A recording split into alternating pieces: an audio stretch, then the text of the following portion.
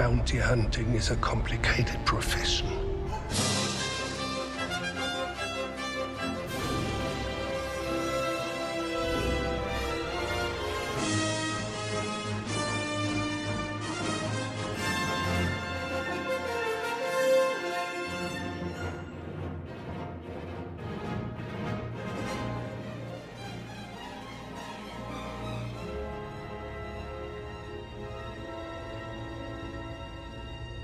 Welcome back to Sci-Fi Cross Sections, a podcast dedicated to all things science fiction. It's me, your host, your sci-fi boy, Colin Brandon, a.k.a. Corbin Brando, and with me today is...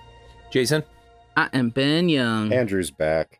I'm Bill Jarvis. And today we are talking about The Mandalorian, the flagship show for the new Disney Plus, created by Jon Favreau, a heavy hand by Dave Filoni. Because for those who don't know, listening, Dave Filoni is the creative director, big brain for basically everything Star Wars has done on television for well over a decade now.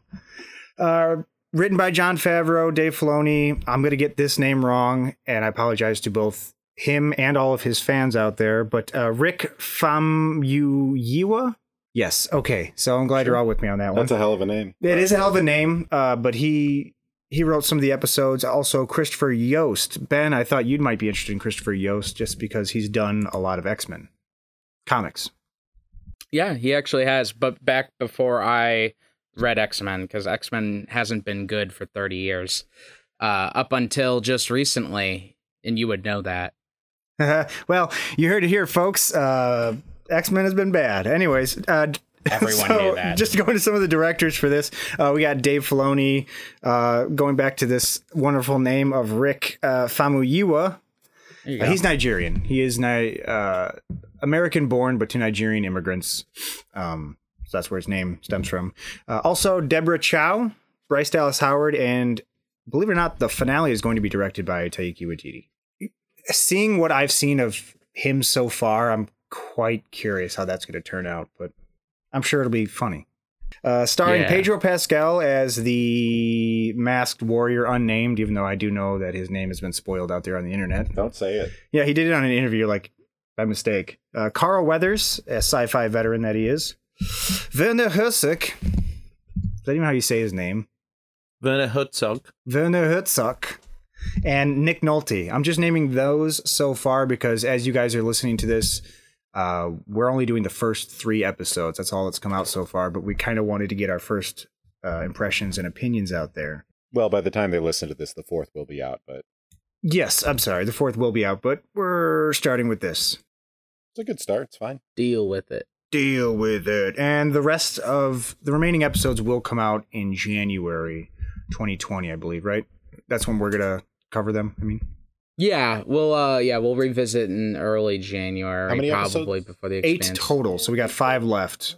So, without further ado, Ben, you got something to say about this? Yeah, I mean, it's tough to like summarize, synopsize a series, especially only like part of a series, right? But here's a good one.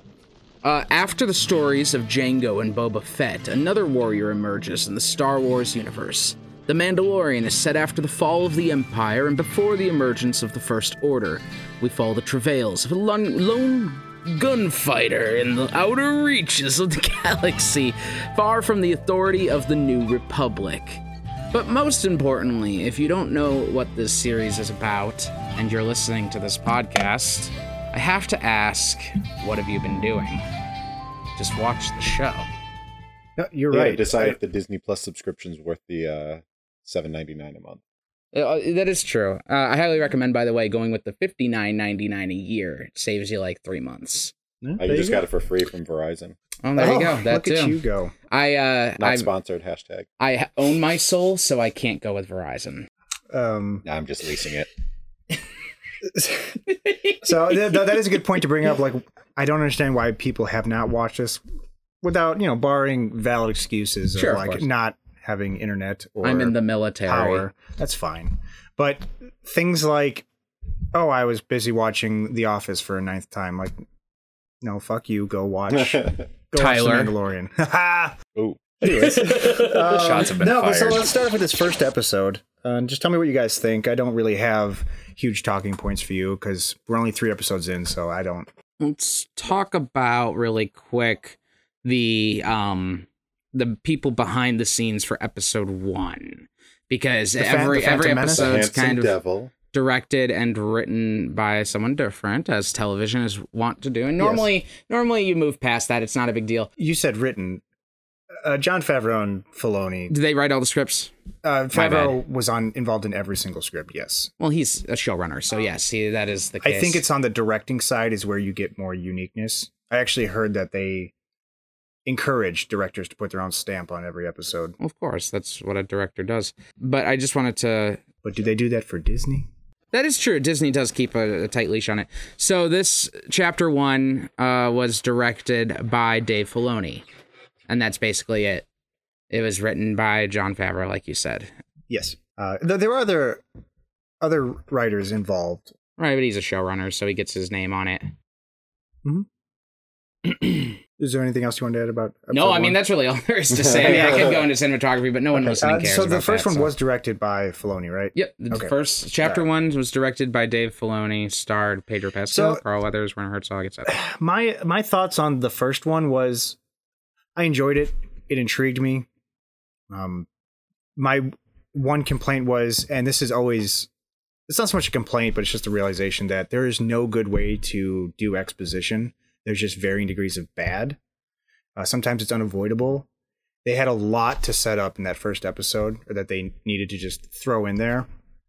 The thing I hate about exposition is when they're doing it. This wasn't too bad, though, I will say. But there's not much to set up. There's a whole universe post Jedi to set up. But they ignore it all. They ignore all that, and they're like, here's a guy, he never takes off his helmet, and he hunts bounties. You might recognize him. So wink, wink. Here's my theory, is they gave a lot of exposition in Werner Herzog. Is that how you say his name? Just say Werner Herzog. Werner Herzog. They got a lot of exposition out of the way with him, and I have this theory that you can literally put whatever bullshit you want into his dialogue, and it'll just be fine. Oh, because it'll be like, oh, he's crazy. Yeah, the Mickey Rooney theory.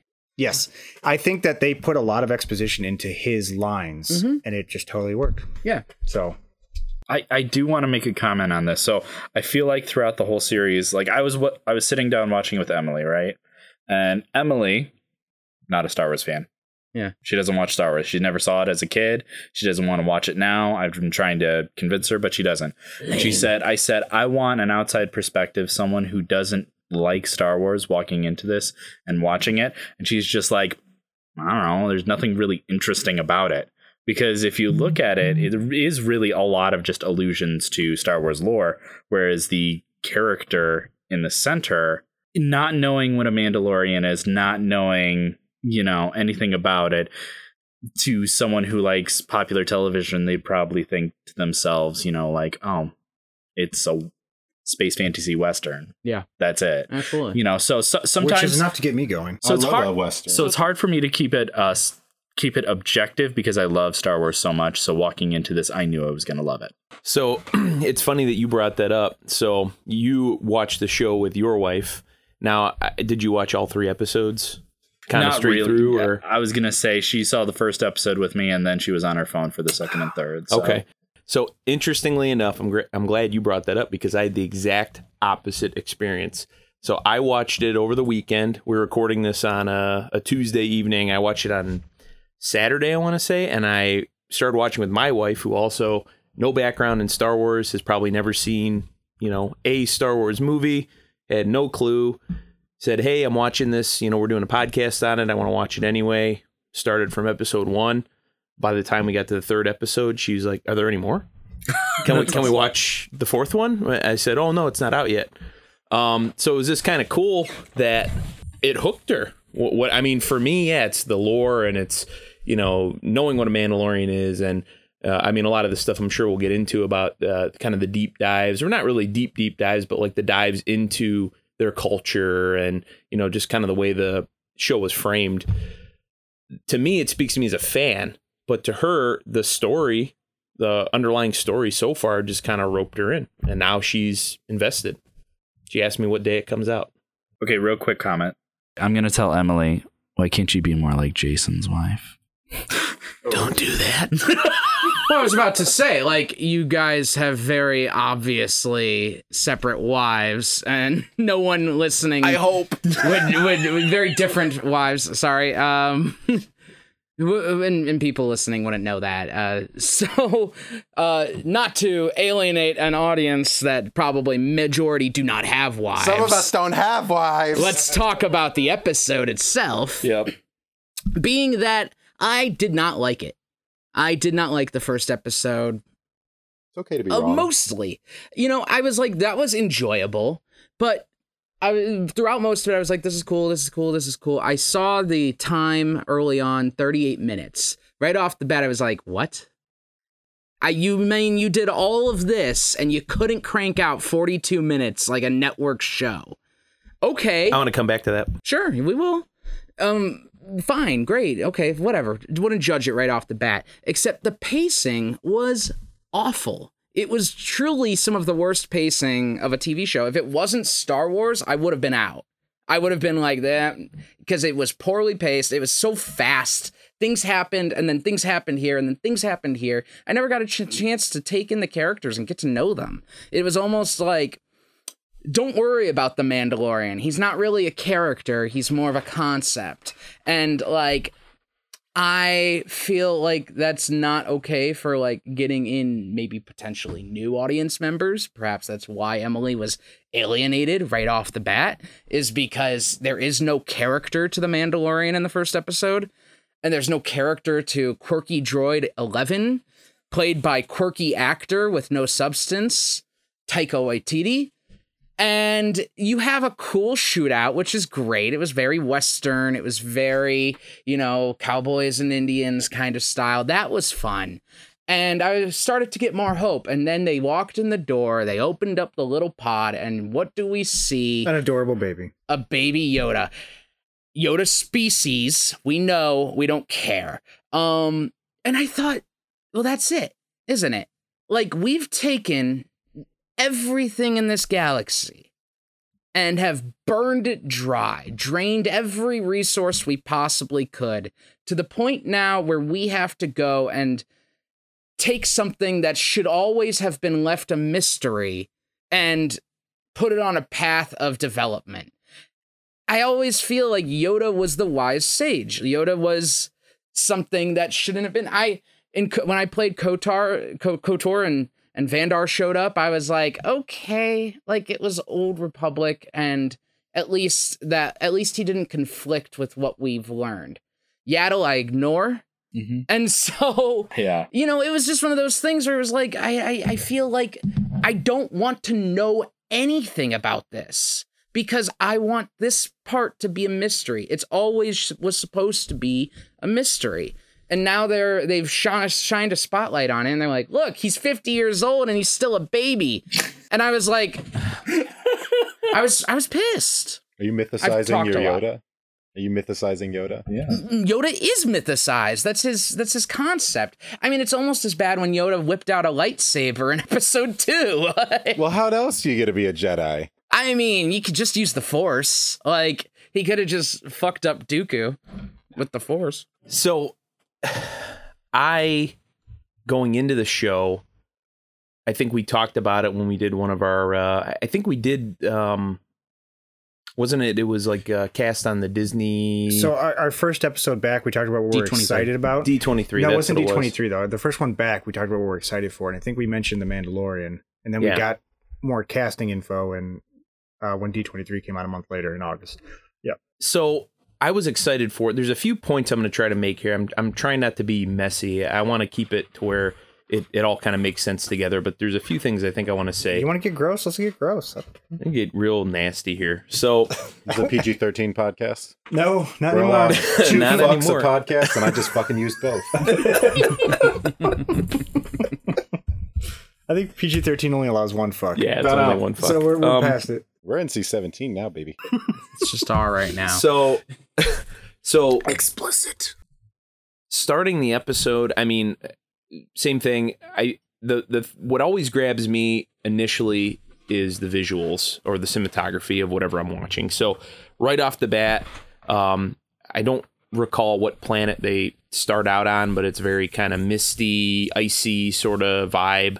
I was just taken by the look of it. And right off the bat, I thought, wow, and we commented on that. So I brought up the D23 episode or the, what we're looking forward to, because the visual style of the show, I think, rivals the films we've seen. I mean, to me, it could easily be the production value of like a Rogue One or even, the mainline new trilogy. So I was just blown away. So that kind of hooked me right off the bat.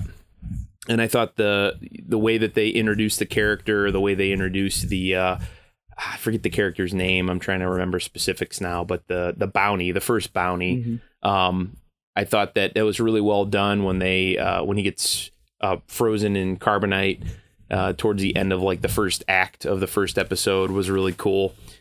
And then just the world building overall, I thought they did in a kind of a subtle way, and it was relatively quick because of the runtime, but in a subtle way, they did a lot in a very short amount of time, and I appreciated that. I thought that by the time we got to the end of the episode and we get the baby Yoda reveal, I don't know, I was on board. I think to go back to, I guess, another comparison, and I won't spend a ton of time on this because I know this isn't what we talk about on this podcast, but I feel like when you have a concept of a show like The Mandalorian, so the concept from the trailers we saw and kind of what we heard is, okay, it's going to be, space western set in the Star Wars universe. It's a bounty hunter. We're taking this established lore of this Mandalorian culture. We're going to explore it. That's what it's going to be about. It's going to be a little bit more long form because you're not confined to a movie runtime anymore. So it's going to be different. And that first episode, by the time you get to the end of that 38 minutes or whatever, you've kind of shattered that. By the time you get the baby Yoda reveal, it's like, okay, this show isn't going to be what I thought this show was going to be. Mm-hmm. But in the case of The Mandalorian, and I'm sure we can talk about this, for me, I thought it was a case of subverting expectations. It wasn't what you expected, but in a good way. And then at the end of that first episode, I might differ from Ben in this regard. I was hooked. I was engaged. Where are they going to go with this? I feel like a show, just to use a counter example, I guess, that did the opposite of that, at least initially, was Fear the Walking Dead. So to me, the concept of like, oh, we're going to show everything that happens right when this outbreak is occurring or whatever, I thought, well, cool. That's a whole show right there. 5 seasons on the outbreak and the initial aftermath of that. Like, that's cool. That's a show I want to see. Well, by the end of the 3rd or 4th episode, they're on a boat in the middle of the Pacific, and it's like, we left all that behind. We firebombed LA, whatever. So it's like, it subverts the expectation, but to me in a negative way. And it took that show a long time to kind of find its footing. To me, Mandalorian did that in the first episode, kind of subverted it, but I think in a positive way that hooked me. And as we just talked about, it's kind of why I brought it up, hooked my wife, who was asking me immediately, oh, when can we watch more? Mm-hmm. Well, if you're trying to appeal to a mass audience as well as the fanboys, isn't that what you want to do? I feel like for my family, at least it did. Absolutely. I wanted to bring up, you put a point out there in the middle of that. Do we have established Mandalorian lore? I mean, they kind of... We don't in... Not I in guess, the, I'm not sorry, in the the modern... Clone Wars did a lot for it. Did it? Okay. Yeah. I always think of KOTOR. It's because not they canon really anymore. dive into it. Well, but the thing is they do respect where these legends and lores come from. But and I also wanted to say that I think that everyone's in agreement when I say that it's canon until it's not. Until they retcon it, until they overwrite it in any way, like, I consider it canon. Like, why not? So no, I mean, I agree with you. It's just you get the people who are kind of in charge of Star Wars just making these claims that there's no source material to go off of. And obviously there's books and comics and things that and games. There's a wealth of source material that's all just kind of been thrown to the wind. And I don't want to harp on that too much, but like, it just seems to me that, Mandalorian culture just kind of is whatever they make it now. Because there's nothing, I mean, they kept the mythosaur. That's great, but that's on Boba Fett's armor. You know, you kind of have to address it at that point. Like, but it's something that irks me to no end is when they just threw everything out. You know. So what I think is happening here though is I think they have a what it seems like a pretty deep respect for what has come before, and they are pulling from that as they feel they need to or they can. Which I also understand that a writer doesn't want to go into a situation where they have to like adhere to all of these rules. They want the flexibility to just tell a story. And I think too many people have touched on this story of the Mandalorians. Too many different people who told their own separate stories that it is kind of convoluted at this point. Is that even the right word? Yeah. I mean, that's the entire mythos. Yeah. So I think at that point, to have something a little bit more definitive at this point, something more concrete, I think the Mandalorian is exactly what it kind of needs at this point. So, Bill? Okay, I was gonna say if if I'm going into like the lore of the Mandalorians, right? Was Jango Fett was a Mandalorian? Oh yeah. Yes. Mm-hmm. Boba Fett was a Mandalorian. So well, He's a clone. oh, he was a clone. So in this we accept that the Mandalorian tribe religion has an adoptive culture, right? Is that like they have foundlings and then they adopt them into their culture and make a part of them, right? Used to be aliens, or that's what I think of because I know the Old Republic. But no, I was going to say like there's little inconsistencies with the primary trilogy is that they've removed their helmets. Is that a new thing? Is that an old thing? I don't know. I think it's a thing that's based on the Empire wiping out the Mandalorians. Because I think what's important to note is that the Mandalorians we're seeing here and we're getting ahead of ourselves. We're getting to episode 3 now. Okay. But the Mandalorians we see here and the culture we see here is not the same as the Mandalorians we see in the Clone Wars under Queen Satine, right? Yes.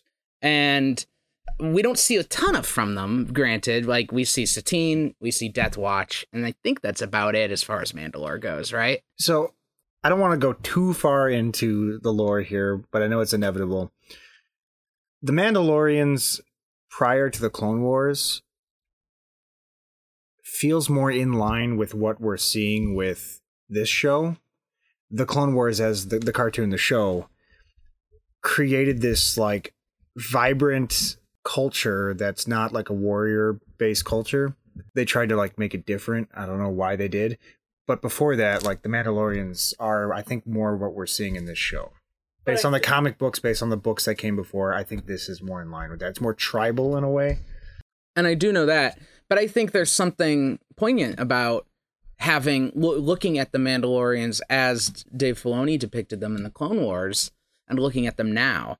And granted, like, have you watched Clone Wars, Bill? Not entirely, no. Miller? Jason? A little bit, but You yeah. guys. I know, we've talked It about it is before. literally the best Star Wars thing ever. It's just rich with so much stuff. That's why it's Good characters, good writing, good everything. Anyway, you see this vibrant kind of changed group. I remember thinking that the Mandalorians seemed very different. I'm not a big EU guy. I've read some things, but I'm not as religious in Mandalorian. I don't have Mythosaur tattooed on my arm per se. But yeah, who the fuck does that? I know of them based on things like KOTOR and things like that, and I understood that they were a bit more tribal like that, and a bit more based in war and battle. So when they showed up in Clone Wars, I was like, wow, okay, like this is really different. And they constantly got stomped on by the Separatists, like constantly. It was just nonstop shit fest for the Mandalorians. And then you find out, and now at the beginning of this, that according to this canon, that they got stomped on by the Empire afterwards, which is especially like egregious because the Empire was the Republic. Mm-hmm. So you have this, the Separatists were constantly fucking with Mandalore and constantly dealing with causing insurgency on Mandalore, and they get all fucked. and then the Republic comes in and saves the day, and then becomes the Empire. And they're like, and you're fucked again. And like, no wonder he's a fucking bitter mess. That's some state-sponsored fucking Yeah. No, I was gonna ask. We definitely used our fucks for this episode, guys. We have hit our fuck quota. No, I was gonna ask because I was, thumbing around on the internet and I saw there were, yes, exactly. I was like, oh, isn't that weird? Anyway, I was looking around on the internet and I was finding some lore about the, Beskar steel and everything like that, and everything that, I don't know, we might know about, but this whole canon shit, like, screws everything out, because I'm like trying to figure out, is this canon, is this not? Does it deflect lightsabers? Does it deflect blasters? Because they obviously showed that it deflects blasters. He got a direct hit and it didn't go through. Okay, cool. And that's another thing, is that like Beskar steel is, to me, a kind of a, I don't know, it's a device, but it's also kind of a character to me, because it's like, it's got its own attributes. It's got its own, like, when it walks into the room, because, the Mandalorian walks into the room. God, I keep jumping to episode 3 all the time. But did you want me to stop on that? Well, why don't we just talk about 2 real quick? Okay. I don't feel like there's as much substance there as 1 and 3 had, so. Do you want to finish your point, though, Bill? No, I didn't really have a very good point, but... And welcome to Sci-Fi Cross Section, where nobody really has a good point. I often have good points. I just forget what they are halfway Boys, there's through. a reason you're here. I'm just saying. Great points all the time. I think, yeah, I was going to say, I think my main point was, I was, I don't know, it's just talking more about Mandalorian culture. Well, and we're getting deep. We're getting deep into it, and I did not expect that to happen. Read it, enjoy it, consider it canon, whatever that means, until someone says no, and someone in authority goes, no, it's not that, or it's going to be this now. You go, okay, well, you suck, or okay, well, great, but otherwise, it is what it is. So, Bill, please, I know we're going to discuss episode 2 here. Sorry, episode 2 of The Mandalorian. But, very clear. But at some point, divert us back to this talk of canon, because I do have a point that I want to bring up, but I don't want to bring it up yet. Cool. All right. So, episode 2, after he finds this little green baby, adorable baby. I love him. He's taking the internet by storm. I love him. Honestly, I think we'll say like 70% of the Mandalorian success thus far is because of how cute that baby is. Well, it's definitely retained an audience that is only watching for the baby. Yes, and you know what? They're brilliant for that. That's brilliant. It keeps the money coming in so that we can enjoy it. Follow the money. And I want to say that episode 2 is what won me over. Wow. Brought him in. Hey, I like everyone was like, I posted my opinion on the internet about episode 1. Which I don't know why you would ever post your opinion. It was on the very internet. stupid. People hated me for it. I had said The Mandalorian is further proof that the Star Wars franchise needs to be put to bed. And I still stand by that statement. However, episode 2 won me over. In pretty much every way. In The Mandalorian, in Baby Yoda, in like I'm still not crazy about Baby Yoda, but the Force scene where he's holding up the Myhorn was very cool. And that's what it's called, right? Mudhorn. You gave me a look. Mudhorn. My bad. I'm just mad that you're not crazy about Baby Yoda. I mean, are you a sociopath? I don't know. He is incredibly cute, and I would kiss him and snuggle him all day. Ew. However, it's just the concept, like, I think he shouldn't exist. But anyway. Well, all right. I digress. Let me bring this up to you, because I kind of was thinking about this. Are the Sith as a race considered canon? Everything is considered canon until it is not. Okay. All right. I'm going with it. So it seems to me that if there's a natural balance to the Force, we have the Sith as a race, warriors, typically dark side users. Wouldn't it stand to reason that the inverse of that might just be whatever species Yoda is? That's because we naturally light side Force users. We actually do have an answer to that now. Well, I'm not answering anything. No, but like there is a naturally light side species that exists. So I don't know. The Yodas. No, they're called the Yoders. My name's John Yoda. The Zufo, I think they are. Is that what Yoda species is called? No, and we'll talk about it next month. We're gonna tell you what we think about it. Because it's Jason's dying. John Yoda. John Yoda, what? He just said I'm John Yoda. I miss John you just Yoda. glazed over, yeah. I said it right to your face. I was so busy with the things I knew, I didn't hear the things that you said. Isn't that our That's lives, a lesson. though? That's Yeah, a lesson in how we communicate. You have 2 ears and 1 mouth. Shut the fuck up. You can't say fuck anymore. You Oh, gotta use a God, we hit her different fuck word. quota. Yeah. John Shut Yoda. the fucking But yes, water slide up. Shut the fork up. Yeah. It's possible that they are another answer to it. I No, mean, there can only be there are one. many answers, and there are many different older ancient species. Only a Sith deals in absolutes, Miller. Let me make it clear: the Sith have done nothing wrong. So The obviously, Sith, not Palpatine. He is not a true Sith. Sorry. Jason, go ahead. Well, so while we're sticking with episode 2, I just want to make sure I'm not kind of rolling these into one because I watched them in kind of one marathon session here. Episode 2 was the kind of the focus on like the Jawas, right? Mm-hmm. Yeah. Mm-hmm.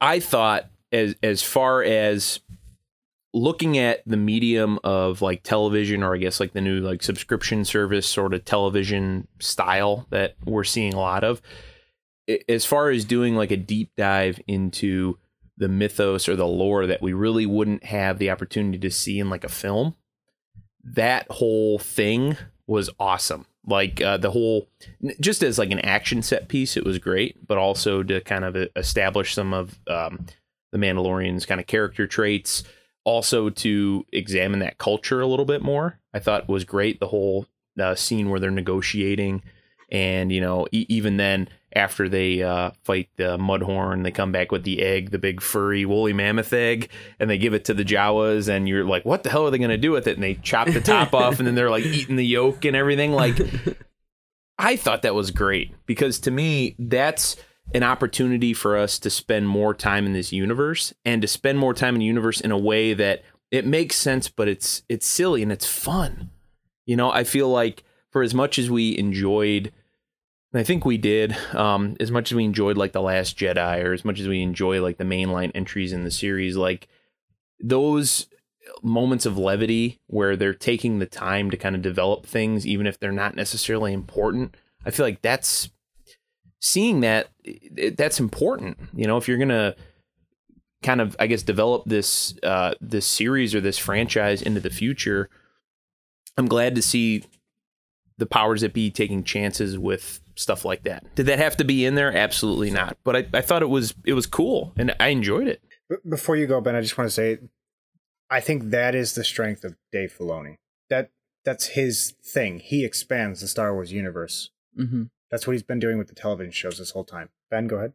I do want to say, though, that as much as I agree with everything you said, Jason, that while I loved the episode, it was proof that this show needed to be released all at once. All the episodes did. Because the episode was great, but it was not enough substance to stand on its own as a singular episode. It hooked me for the next episode. I was like, okay, I want to stick around now at this point. But the way that it's going, the shorter episodes, the strange pacing, Jon Favreau made this to be an 8-episode, all released at once, binged series. You could 100% tell. And Disney Plus chose not to do that. They chose to do it weekly because, and who could blame them? I understand why. You want to make sure that that people don't get Disney Plus, binge The Mandalorian, and then cancel their subscription, and that's that. I get it. Don't get me wrong. But it should be binged. So if you're listening to this now and you're like, I feel like there's something wrong with it, just stop watching it and wait till it's done, because it should be binged. You heard it from Ben. Stop watching The Mandalorian. No, Stop watching The Mandalorian. Stop listening to Sci-Fi Cross Sections. Don't rate, comment, or subscribe. Nope. You're fired. Andrew, you have something to say. No, this is kind of to Jason's point. I actually love the humor in here because it's not shoved down your throat. Ben kind of mentioned towards the beginning there, the IG-11 robot. He's like kind of witty droid. It's like, no, he's not. He's just kind of like, he makes a couple of jokes about, doing self-destruct and stuff. But like, other than that, he's not like C-3PO or like a K-2SO who's just like got this wry humor module. I think I mentioned in some other episode. And you've got baby Yoda. That's a comic relief. You've got these Jawa things, but it's not forced down your throat, I felt. Like I didn't feel like I was laughing out loud, but this is just kind of like it's a subsequent story. Like you'd never hear about any of this stuff in a mainline series because you have to follow the mainline characters, and the mainline characters don't do anything wacky or out of the ordinary. I was going to talk about how episodic the series can be, because, you know, if you have a movie, everything has to play into a huge arc, right? And the fact that we can have an episode about the Mandalorian facing off with a mudhorn is very interesting to me. It adds a lot of flexibility to something that would usually not. It's for a mainstream audience with production value and live action being so episodic. I feel like overall it's a Western to me as it's starting, as it is at this point. That's how it feels. It feels like a Western. It may change as it goes on, but I feel like you can have episodic archetypes like, the knight versus the dragon, like, this heroic thing. And then poisoning the water hole. Exactly. And then, and then it gets subverted by the Jawas being like, oh, yummy oak. That's all we want. That's all we want. And so I think that's a really cool point, that in this format, we can get high quality content, but also delve deep into these nitty gritty, Wish we could say the same thing about sci-fi cross sections. No, I'm just kidding. We delve into the nitty gritty on every episode. That's literally the in concept. In fact, we're doing it for this. The episode. last 4 or 5 episodes we've done, Ben has been like, I can't believe we managed to, talk for however long about this. And I'm like, I'm still shocked we talked for an hour and 3 minutes on Alita. I don't believe and it. And we could do another hour if we wanted to. Jason? So, yeah, I wanted to touch on what Ben just said a few minutes ago, because there's been 2 points that have come up so far in our conversation here that I want to go back on. And the first one I forgot until Ben just mentioned what he mentioned. So I feel like the number one criticism I've seen levied at this show so far is its pacing. And what I've noticed versus like a lot of other, streaming series or whatever that are released like Amazon Prime exclusive, Netflix exclusive, whatever. So like say they're 45 minutes long, whatever, there's some that are longer, some that are shorter, but usually not. It's usually right around that, commercial free. I think The Mandalorian, I was really surprised when I was streaming it, like after the first episode, like when you get to the end, I wasn't ready for it to be over. I was like, what? And then the credits rolled. And like, okay, well, I know I have 2 more episodes to go. So like, I didn't feel like defeated, like, oh, well, that's cool. I'm kind of getting into this and now I got to wait. Like, luckily when I watched it, I had some more content to watch. But realistically speaking, like, I think that whole model of, okay, well, here, the whole season of the show comes out on Friday and you've got, 10 hours or whatever worth of content to binge, versus how they're doing it now. It is definitely an old school way of, releasing the content. And I know there's pros and cons to that, but I feel like the way I watched it, because those 3 episodes were available, the pacing or the rhythm of it didn't seem quite as off to me because I watched it right through. And when you think about it, I think it was probably like maybe close to like 100 minutes worth of stuff. So look at like if you're watching, I don't know, I'm trying to think of like a good example of like a Netflix series or something that's, if you were 3 or 4 episodes in, you're already hundreds of minutes in. Whereas with this, it's pretty brisk because it's short. It's around a half hour, 35 minutes. I think the longest episode was like maybe 42 minutes. 38. So that's the thing. I mean, we're talking, like roughly when it's that, I round down. So it's like a half hour TV show. 38 plus credit or 38 minus credits. Like credits are included in the 38. So I feel like it is very brisk, and they're kind of, and in some regards, yeah, maybe that first episode was a little slow even, but I don't know. I definitely kind of agree with Ben. If you're watching it weekly, I think it's going to seem a lot slower than if you just hold off and wait till it's all out and then watch it straight through. I think it's a much more kind of cohesive, kind of faster moving story. Because to me, episode 1, 2, 3 is an arc of maybe one long episode of another TV show. And I feel like maybe some of that criticism would be reduced had they done it that way. But then who knows, maybe it would be 3 episodes versus 8 episodes based on the length they're shooting for. Let me tell you, that's exactly, I did watch it sort of episode by episode as released. So I watched it Tuesday and then Friday and then the next Friday.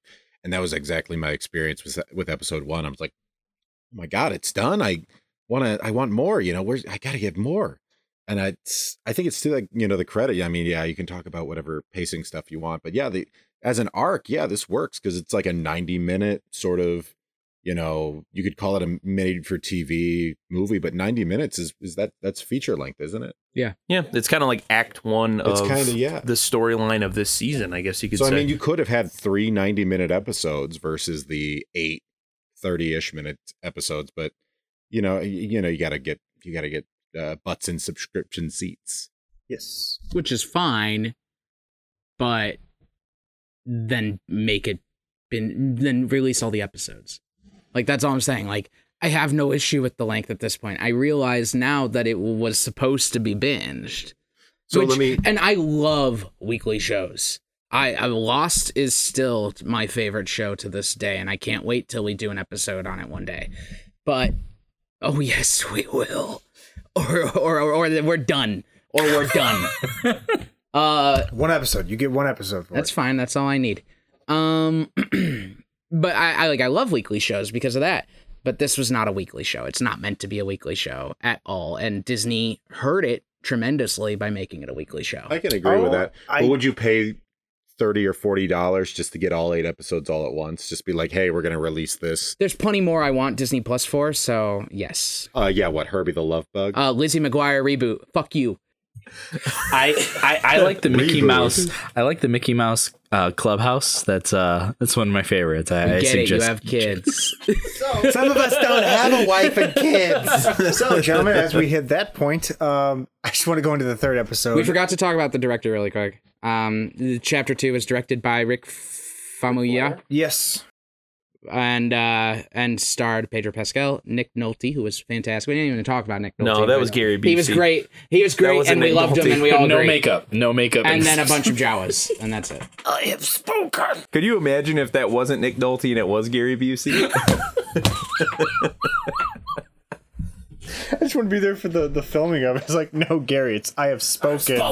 That reminds me of the old, this is way off topic, but it's funny. It reminds me of the old Scrubs running gag where everyone kept mistaking Elliot for Gary Busey. Oh, God. And like, she walked into a room and she there was a picture of JD and his ex-girlfriend, and she put a picture and it looked like her face on it. And JD's like, oh, now it's you and me on the horse. And she goes, JD, that's Gary Busey. And he looks up again, he goes, that's uncanny. Oh, God.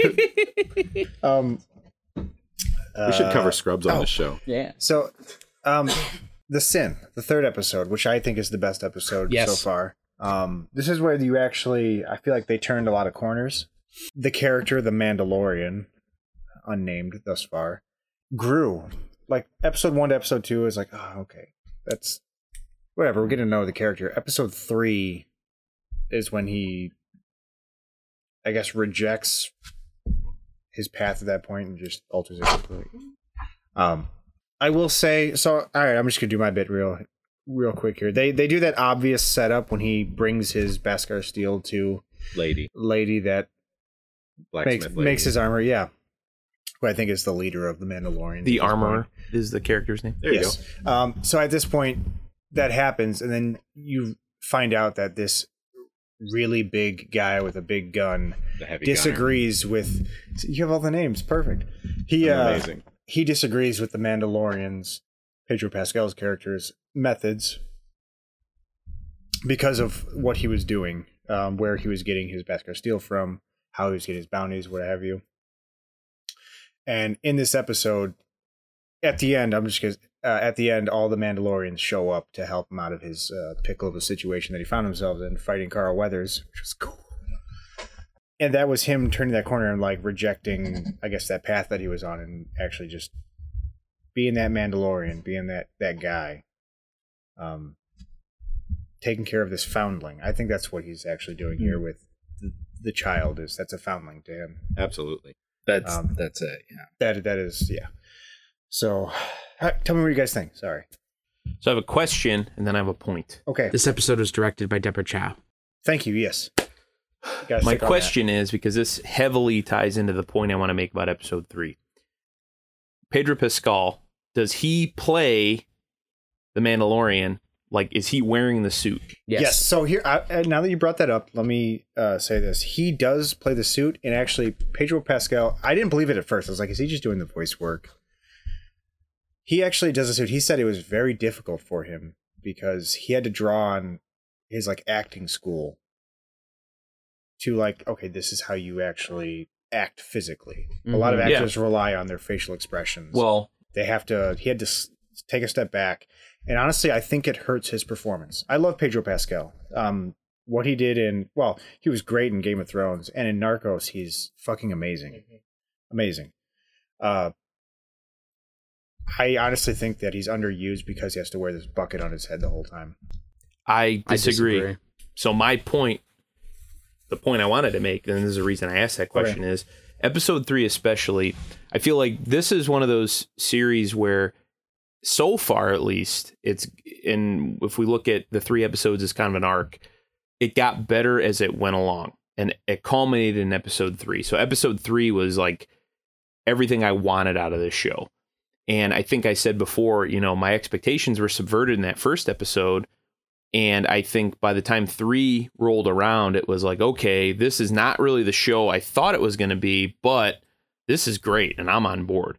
And a lot of that I feel like has to do with Pedro Pascal's his performance, because it is such a physical performance. He's doing so much with so little. There was a lot of kind of like, I hesitate to call it environmental storytelling or like acting, but I guess it would be like physical acting, because you can't see his face, you can't see his emotions. He's doing so much to emote, and he's doing such a good job. Like, there's scenes where, just the way he kind of bows his head, or like when he goes back to the ship and he sees that the little shifter knob is missing, and just the way he looks at it and kind of freezes. He freezes and kind of like bows his head, and like it really sold it to me. And at that moment, I knew what was going to happen. And I feel like, I don't know, what really drew me to that whole episode, he eventually does what you expect him to do. But I think the reason that episode works so well is that initially he does exactly kind of what you would expect him to do on paper. He turns in the bounty. He takes the, Beskar steel. He gets himself a badass fucking suit of armor. And you think like, hey, okay, cool. It's business as usual. I don't agree with that because Baby Yoda's cute as shit, and I would never do that. But he did it. So he's living up to kind of this archetype of his character, or at least what we're led to expect the character would do. And throughout, I guess, the storyline kind of developing and his character developing, you come to that point where it's like, no, he emotes. And just the fact that he's able to do that without ever seeing his face, I feel like that's awesome to me. I can't even fathom it. I'm not an actor by any means, but I would have to imagine that is like the ultimate challenge to get that emotional connection or content out without being able to emote. I think it's great. So I think what you're saying there is, with the subversion of expectation that you talked about, that was him saying, this isn't Boba Fett. This is something different. Bill, go ahead. Oh, I was going to say, it's true. And, it's kind of interesting because we don't know a whole ton really about the Mandalorian culture as it pertains to this show, right? So there are things that we understand. They adopt children, they're foundlings, they turn them into warriors, and they have a warrior culture. I think that's, sorry to interrupt you, I think that's as it stands now. I think that's not how it always has been. That's where they're at now. No, they're actually drawing off of a series of novels called Republic Commando, where that's a big thing. A part of it is the Mandalorians adopt children into their culture. Well, then we must have just never seen it in the Clone Wars episodes. Yes, it was never shown. Okay, my bad. Continue. No problem. Canon novel.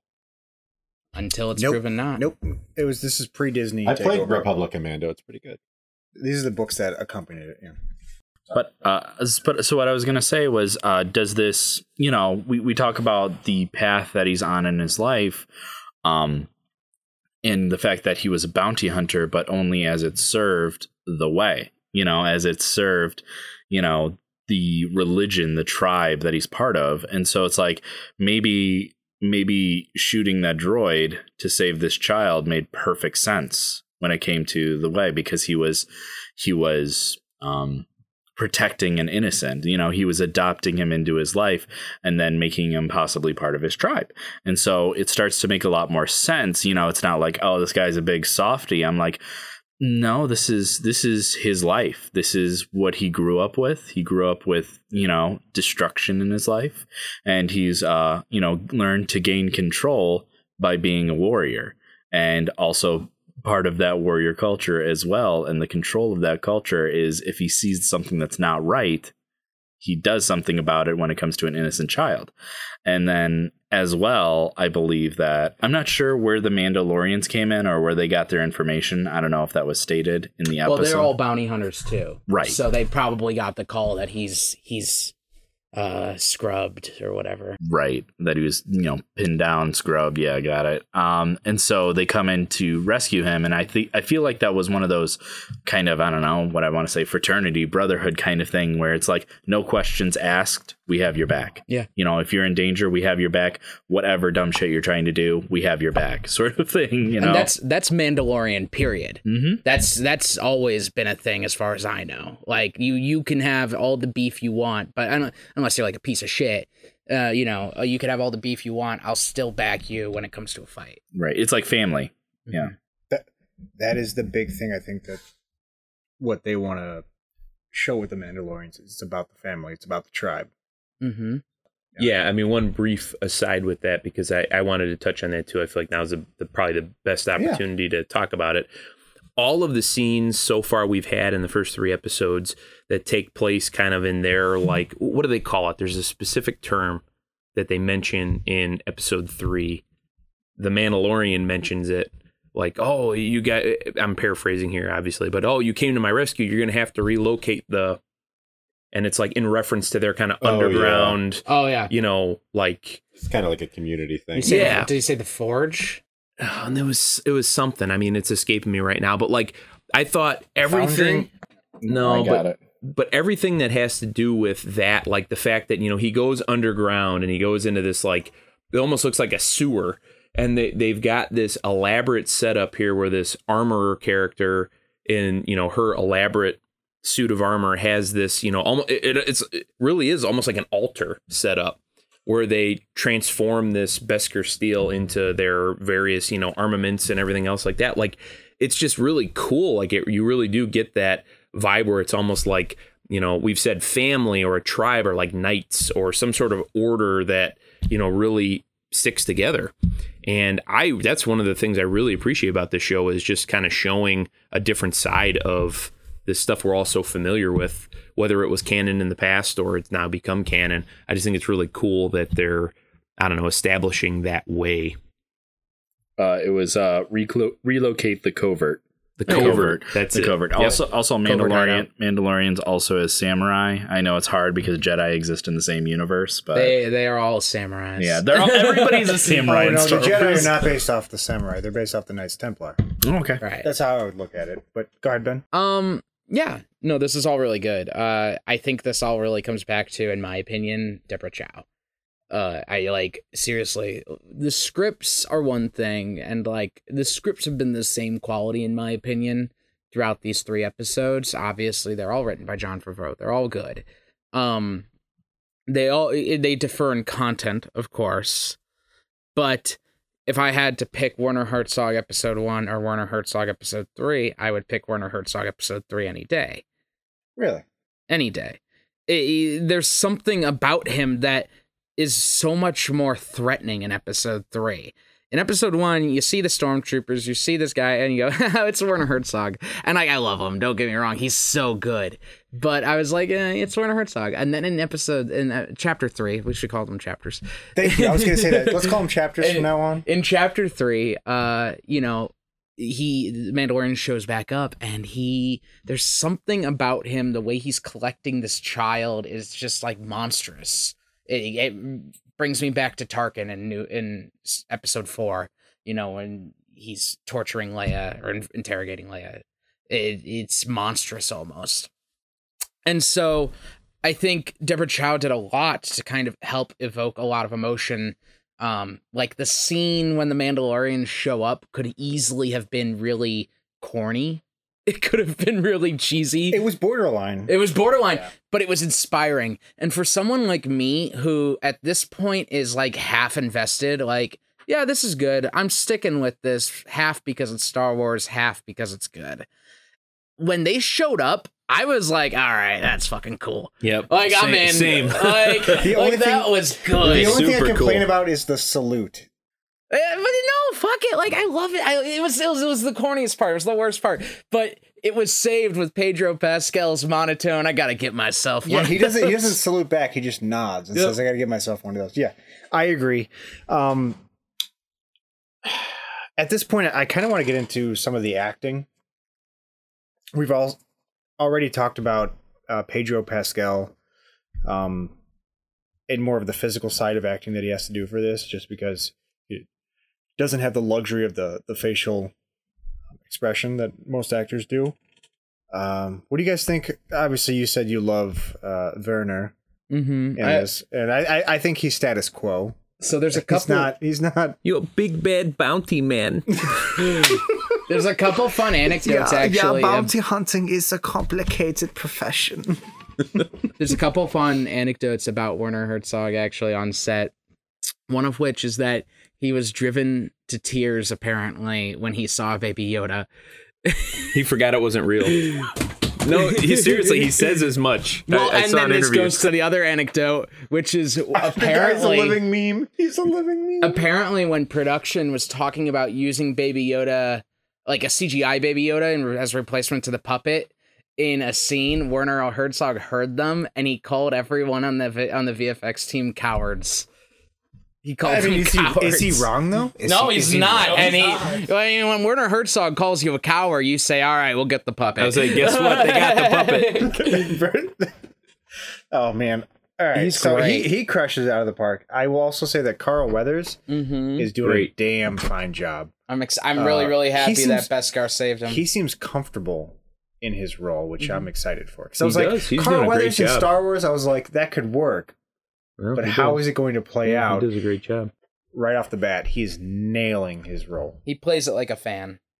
Yeah. He's a fan and he likes the universe and he likes playing it. He's happy to be there. Yes, Which absolutely. and you can tell, I think, that enthusiasm from someone who's involved in something and they want to be there and they're happy to be there versus someone where it's, it's a paycheck or whatever, it's a job. Like, you can tell he's happy to be there. And to an extent, I think, kind of we didn't really talk much about him, but it's a very integral, important character, I think, is Nick Nolte's character. And the other question I have is, because I didn't really get the opportunity to look into it that much, but is Nick Nolte playing that character with the apparatus? Yeah. So that's Nick Nolte on. I heard that it was voice work only. I'm not sure. That's why I was asking. That wouldn't make any sense. Why do the prosthetics? I don't think you realize how old Nick. Million trillion years old. He didn't move. He just... No, but I honestly think that wasn't Nick Nolte. That was a smaller person on a. You're not gonna find that info. Not No, yet, you at will. least. I'm pretty sure I saw that it was voice only. It was Nick Nolte on that one, but I could be wrong. Oh yeah, Nick Nolte crushed his role, but I don't think his character plays a role from here. I think this is. Yeah, I think he's. Oh, from here, I think he's taking Baby Yoda back to him. You think? See, I thought this was. What else is he gonna do with him? He was important for the Mandalorian's development as a character, but I don't think it goes further from there. I'm still not done with Carl Weathers. I'm sorry, guys. Well, When he's not dead. when he got shot, I was like, "Fuck no!" They did not just kill off Carl Weathers. And they didn't. He was honestly he's important to this story. He's carrying it forward along with the Mandalorian. You need that antithesis at that point. You need that opposite side, and that's not Werner Herzog. As much as I love him, he's not. Yeah. Well, I feel like He's a not lot. you need Carl Weathers' character. Yeah, no, and he's a great character. I feel like a lot of like Nick Nolte's character, to kind of tie it into this being like a space western or a Star Wars western, like he is an archetypical western character. It's like the nice, old man, or like the nice, like, Plains widow who takes in our character and kind of helps him out and gives him a bed and a hot meal and a horse and sends him on their way. It is. I mean, if you think of westerns, any Western, you've got that character. So to me, that whole scene where that character teaches him to, what's the name of the beast or whatever the Medharn you're talking about? No, the little hoppy dudes. Some with an S. The hoppy dudes that they jump over the cracks in the first episode. Okay. But same thing. That whole scene was just grounded it in, this is a Western. If you look at that, they're riding over the ridge at sunset, and they just happen to be riding these goofy ass looking creatures, and that they're literally in a like a pen or whatever. They might as well be in Wyoming. They just happen to be in a galaxy far, far away on some planet. Why don't you go in a second? I would just say that take away the prosthetics, take away the makeup, take away anything Star Wars, and just have those actors play those roles. Perfect. Yep. It would have fit perfectly. So I agree. Miller. It's kind of to your point. I feel like Herzog's the overarching villain, but Carl Weathers is the character foil to the Mandalorian. Carl Weathers is going to be there to stop the Mandalorian. Herzog's going to be like sending guys after him, but the antithesis of the Mandalorian is Carl Weathers' character. Do you think that Carl Weathers' character will end up siding with the Mandalorian? No, I think he's going to go after him because he's dishonored him. He's destroyed the entire guild basically on this planet. I also think he's an opportunist, though. So, but opportunity knocks all over the place. Who's to say that a friend one day won't become an enemy another? All right, Jason. So I guess to wrap up my thoughts on this, kind of the broader picture things I tend to do here. Let's go back to a point Bill made in as far as kind of talking about canon, what constitutes canon, and how we kind of look at these stories. So to bring in kind of something I did actually yesterday. So lately, especially, I'm not really a big consumer of, film, TV shows, whatever. Really, the only thing I've been doing is gaming, just because I just find myself without the time to do it. So it's not necessarily that I don't care or whatever. It's just I don't have the time or the opportunity to do it. And with that being said, it's kind of been hard for me, especially in the last maybe 5 years or so, to really consume a lot of this expanded universe content or this, stuff outside of films and kind of the mainstream lore, I guess. Back in the day, sure, I loved, I was up on all the expanded universe stuff, the Legends stuff now. But one of the things that I'm kind of a sucker for and I really look for is if you tell me something is established like canon or is established as part of a mainline story, I tend to try to fit it in, watch it, consume it, whatever, and then I kind of put it into my timeline of events in my brain. So one of the things I did yesterday was I actually watched Solo. I hadn't seen it before yesterday. I just saw that it was on Netflix. I was like, oh, hey, I'm going to watch it, whatever. So at this point now, I've seen all of the canon kind of new Star Wars films. So, I've seen all the Star Wars films many times. I've seen Rogue One. I've seen Solo. And to an extent now, I kind of lump Mandalorian in with that. So if you think about it, if you were just, not someone who's going to dig really that much deeper and you were just going to watch what is being presented to you as something you can see in a movie theater or something you can see on your streaming service that is part of this overarching story, now this is another thing that we can add to it, right? Mandalorian, we can add to it. So I really think they're doing a good job, at least thus far, at trying or striving to be connective tissue and establishing some continuity between what we've seen before, what we're seeing now, where I guess things are going to go. Because I feel like, truthfully, there are a lot of threads that are already starting to set up that could go places that are going to go beyond even the new trilogy of films.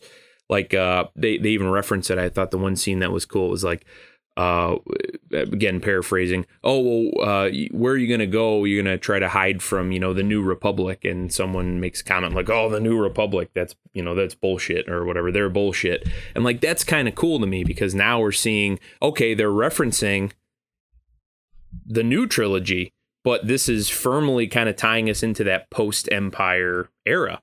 So to me, I don't know, I really enjoy when they are able to, I guess, take a different story that we haven't seen and do what they're currently doing with it. This, if nothing else, these first 3 episodes have me hyped for Obi-Wan. I cannot wait, because with that character, with Ewan McGregor kind of embodying it 20 years later, real time 20 years later, I just cannot wait to see. Hopefully, they approach it with the same talent, the same production value, and I would assume they would, if not better.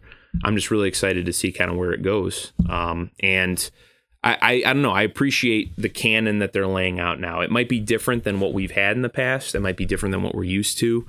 But so far, if they approach it in projects like this, I think it's going to establish, much more interesting storylines down the road. Well, that's why I loved episode 3 so much. Chapter 3 is because Deborah Chow directed it, and she's attached to Obi-Wan. So, thank God. That's the big thing right there. Is like, okay, so Obi-Wan's gonna be fucking awesome. All right, is that what you wanted to say, Bill? No, I was gonna say, do we think Werner Herzog is the big bad? Yeah. So for sure, the big bad. Werner Herzog is the mayor in the town, and Carl Weathers is the sheriff. I don't think the big bad has emerged yet. Well, that's what I think. If he hasn't emerged yet, the show's in a lot of trouble. Listen.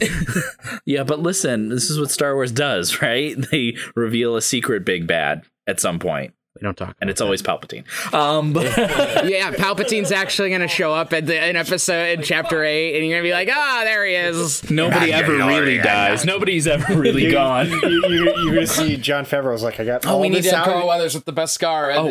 No one's ever really gone. I have one more. I wanted to ask, how much, this is stupid, but how much do you think the Beskar armor full set is worth in real USD current dollars? Like real Beskar? Because that's not a thing. No. What I'm saying is, like, if you were to think about that universe and all the bounty hunters looking at him, priceless, weighing it. Yeah, I was going to say that's an insane amount of. I'd say the mortgage on a decent home. You think so? I think 200 Republic credits. It's lost. Republic credits?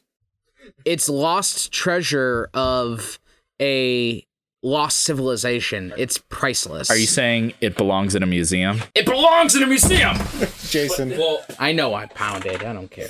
Well, that's the other thing that's badass too about that whole thing is like you're getting paid in this, right? So it's just, metal, whatever, rare metal. What would you do? Well, if I was doing a bounty and I'm not a Mandalorian, I'm going to trade that shit in, right? I'm going to sell it. I'm going to whatever. Give me some credits, man. I'm going to the casino. Buy a planet, Literally goes to the armorer, gets a badass suit of armor made. Like, that was awesome. Well, that's all he has to do with it. I know, and that's great because that is the value. Yeah. Exactly, and that's awesome. That's crazy, is like you look at these bounty hunters and they're all thinking like, okay, how many credits can I get for that? But then you look at, him, what matters? It's the way, it's the way. That's the only thing that matters to him. I can get a Curus, I can get some whistling birds, I can pay it forward to the foundlings. That's what I want to do. Yep. So I'm actually not going to ask you guys good sci-fi or bad sci-fi at this point, because I'd like to do it if we had to rate it now. Is that not a thing? Do you think we could rate it now? Because we have 5 episodes left. If you had to, but it's fine. If we don't want to, we don't have to. Fuck it. We all know that. We all know what Star Wars is as sci-fi. It's not sci-fi. It's true. Space fantasy. Yep. So we're just going to jump right into it and say, good sci-fi, bad sci-fi, go. Me? Yeah. Yeah. I mean, good sci-fi. I think, it's as far as sci-fi goes, of course, we're assuming that Star Wars is sci-fi. It's space fantasy. Right. Of course. I think that it has grown a lot in the first 3 episodes, and that while I wish it was all released at once, not for my own benefit, but for the benefit of the show itself, to actually be able to stand on its own 2 legs a little bit better, I've enjoyed what we've seen up till now to the point where I look back at episode 1 and I'd probably enjoy it more if I rewatched it. So I'd say that if you're patient, wait, binge it. You like it more. I'm not patient. I'm going to watch it every week. All right. Thank you. Jason. Yeah, I mean, I love it. So far, it's lived up to kind of what my expectations were in a different way. It's not what I expected. But at the same time, too, would we have really been happy with a show that was just, you know, the Mandalorian doing a different bounty every week? No. I think the fact actually, that... yes, I would have, Yes. but continue. I don't think I would have, because I think that might have been cool for a few episodes, but I think ultimately, if that's what it was, and it was just this like serialized, you know, like a Law and Order or something like that, but with Mandalorians, like it. Don't get me wrong. It's not that that's not a cool concept, but I feel like the fact that they went as hard as they did on a story and on character development this early on, it's going to be a different show than I think what we expected. But I, for one, am definitely intrigued, and it's hooked me. And, you know, there's a lot of content in the marketplace now. So regardless of whether or not it's Star Wars, I mean, yeah, okay, Star Wars name is on it. It's going to be popular, but I don't think that's really enough anymore to just be like, oh, well, it's a Star Wars property. This is going to be a mega hit. Especially with the, Solo showed that just because Star Wars is on it does not mean it's going to be a hit. Mm-hmm. Especially with that being your subject is the Mandalorian. I mean, we all know what Mandalorians are, but again, my wife doesn't. The Mandalorian, what the hell is that? What, you know, I mean, so that's kind of where I'm at with that. All in all, no, I think it's great sci-fi so far. It's a different take on Star Wars. I'm excited to see where it goes. I'm definitely hooked, and I hope that I can echo the same things we're talking about now, next month or 2 months from now when we do our wrap up. All right. I will say that it is sci-fi. Given the stuff that we've covered on this podcast, I will say that this is fair. It's totally fair. But I love the story. I love where they're going. I'm intrigued.